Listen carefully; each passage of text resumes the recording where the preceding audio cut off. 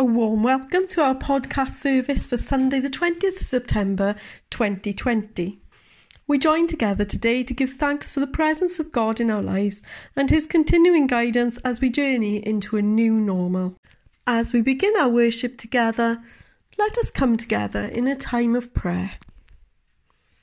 Gracious God, we lift up our eyes to You, the Creator of all things.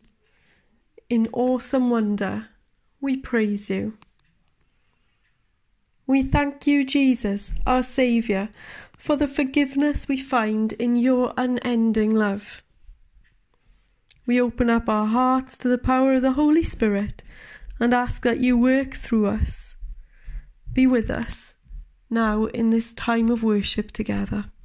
Amen. First hymn is What a Friend We Have in Jesus.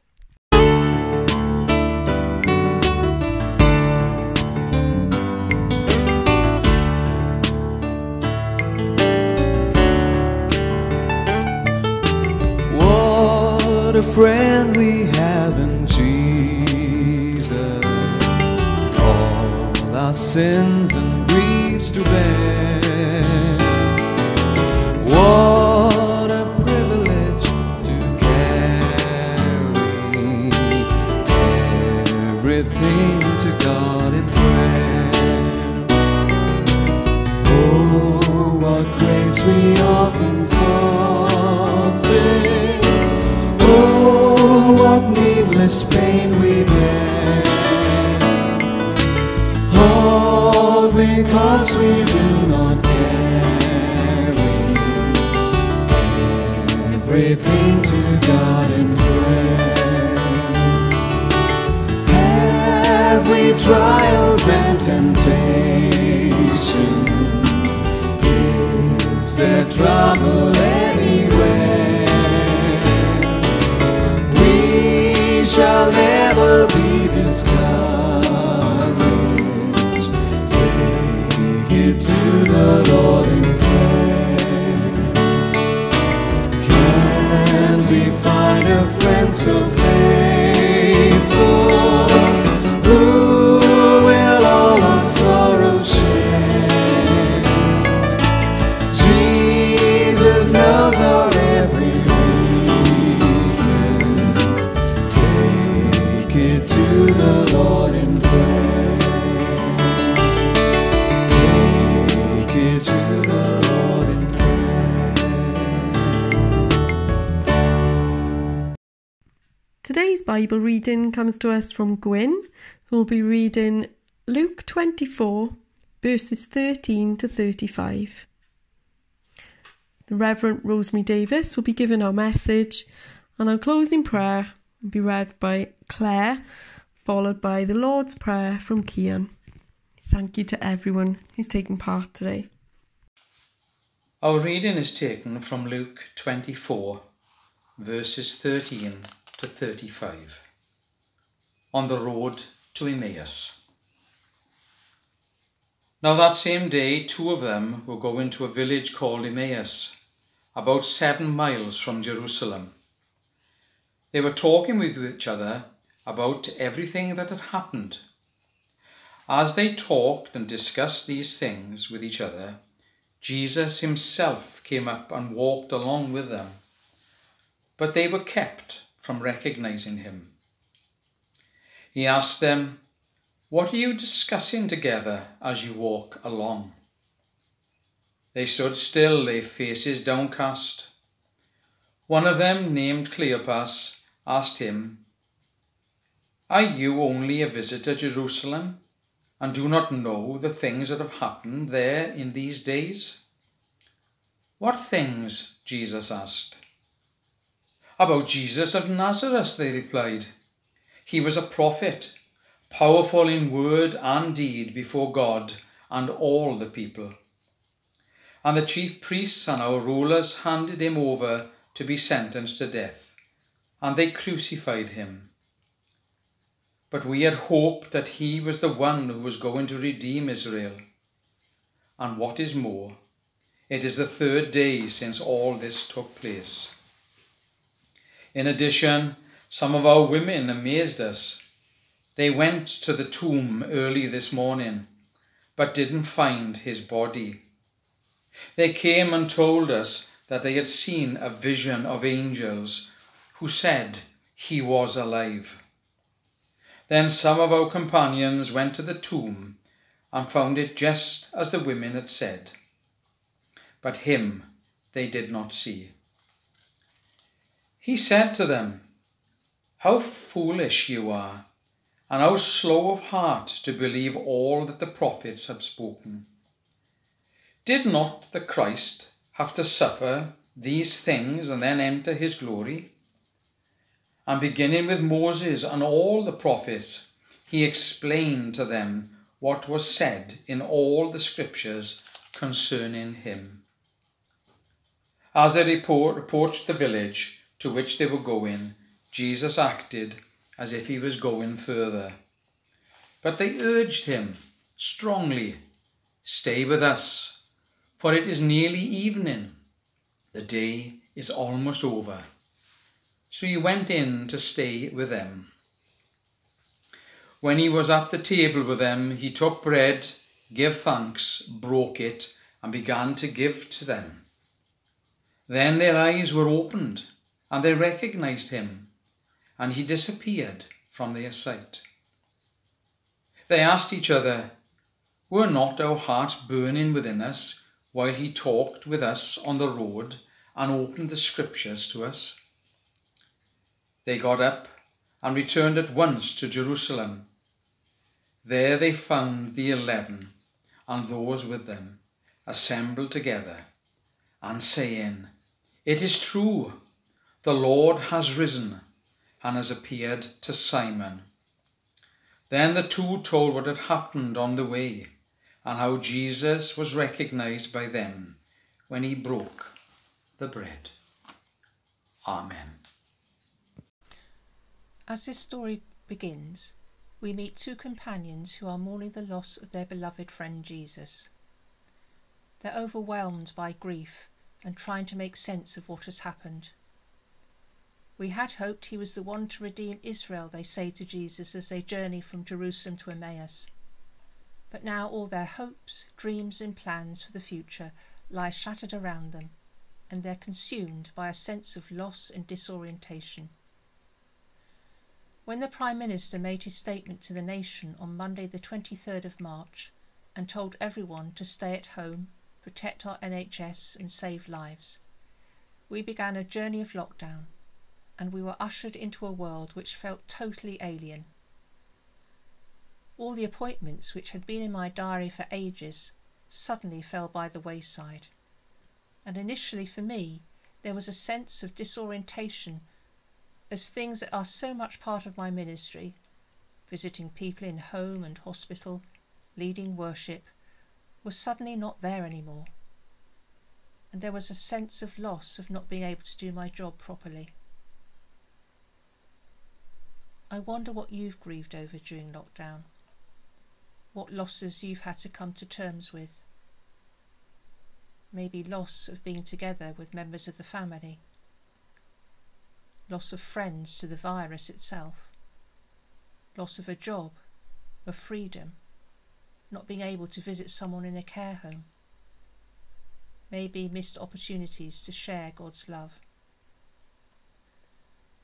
As the two friends make this physical journey together, what makes the loss and sense of disorientation more bearable for them is the fact that they have each other, with whom they can share their stories, and, unbeknown to them at first, they have Jesus sharing in it too.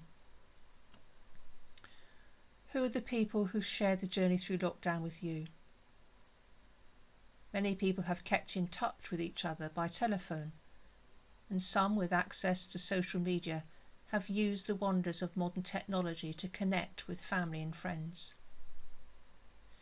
Maybe it's been a card or a note saying, "I'm thinking of you," which has made us feel loved and cared for. A food parcel left on the doorstep, or a bunch of flowers given at arm's length, has given us encouragement and made us feel less isolated from our normal community. And on this journey through lockdown, we have supported one another in prayer. That invisible gift of the Holy Spirit which brings God close to us and to each other. Like the companions along the road to Emmaus, maybe there have been times in our lockdown journey when we've not been able to recognise God in these unfamiliar surroundings. Maybe we've even asked, where is God? But God has been there and continues to be with us as we journey on. Finally, in our Gospel story, the disciples invite the unrecognised stranger into their home to share a meal. Not allowed under current COVID-19 rules, of course, unless you're part of an extended household. And as Jesus begins to bless the bread and break it, and engage in such familiar actions, their eyes are opened and they recognise the risen Christ. They return to Jerusalem to share their story with their friends and their disciples. They've journeyed through grief and loss. They can now begin to have hope for the journey ahead and embrace new life. So much of our life pre-lockdown had a familiar pattern about it, and maybe we'd got stuck in a rut. Maybe we'd stopped looking at the world around us as we rushed from one thing to another. We thank God that during lockdown nature didn't stop, nor did the many ways that people found to reach out to friends and strangers with love.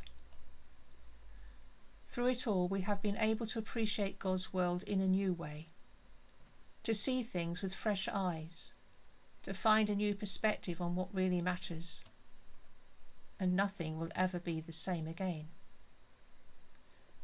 It might well be that the church will never be the same again either. We recognise that it's not always easy to remain content with not seeing where our journey through lockdown might end. And yet perhaps the peculiar nature of the current arrangements make us more conscious of the guiding light of God and the need to keep our eyes fixed on the risen Christ. We, in our inhibited way, affirm that we're still God's people and that God hasn't finished with us yet. We're still pilgrims on a journey, and as we enter into a new, unfamiliar world post-lockdown, it's still a world where Christ in his risen presence journeys ahead of us, offering us hope and new life. Based on our experience of God's love and grace so far on this journey, we shall still be able to tell our stories to one another. We shall still be able to encourage one another, saying, "The Lord has risen indeed, and he has appeared to me and to you." Thanks be to God. Let us pray. Lord of the journey, we thank you that you travel with us and share in our experiences of joy and sorrow. Be with us in the days that lie ahead as we try to make sense of a new way of living. Be with us as we work out how to serve this present age. Be with us that we might share your love with all and be your people in the world. We ask this prayer in the name of the risen Christ. Amen. Our Father, who art in heaven, hallowed be thy name. Thy kingdom come, thy will be done, on earth as it is in heaven. Give us this day our daily bread, and forgive us our trespasses, as we forgive those who trespass against us. And lead us not into temptation, but deliver us from evil. For thine is the kingdom, the power and the glory, for ever and ever. Amen. Our final hymn today is Trust and Obey. When we walk with the Lord in the light of his word, what a glory he sheds on our way. While we do his good will, he abides with us still, and with all who will trust and obey. Trust and obey, for there's no other way.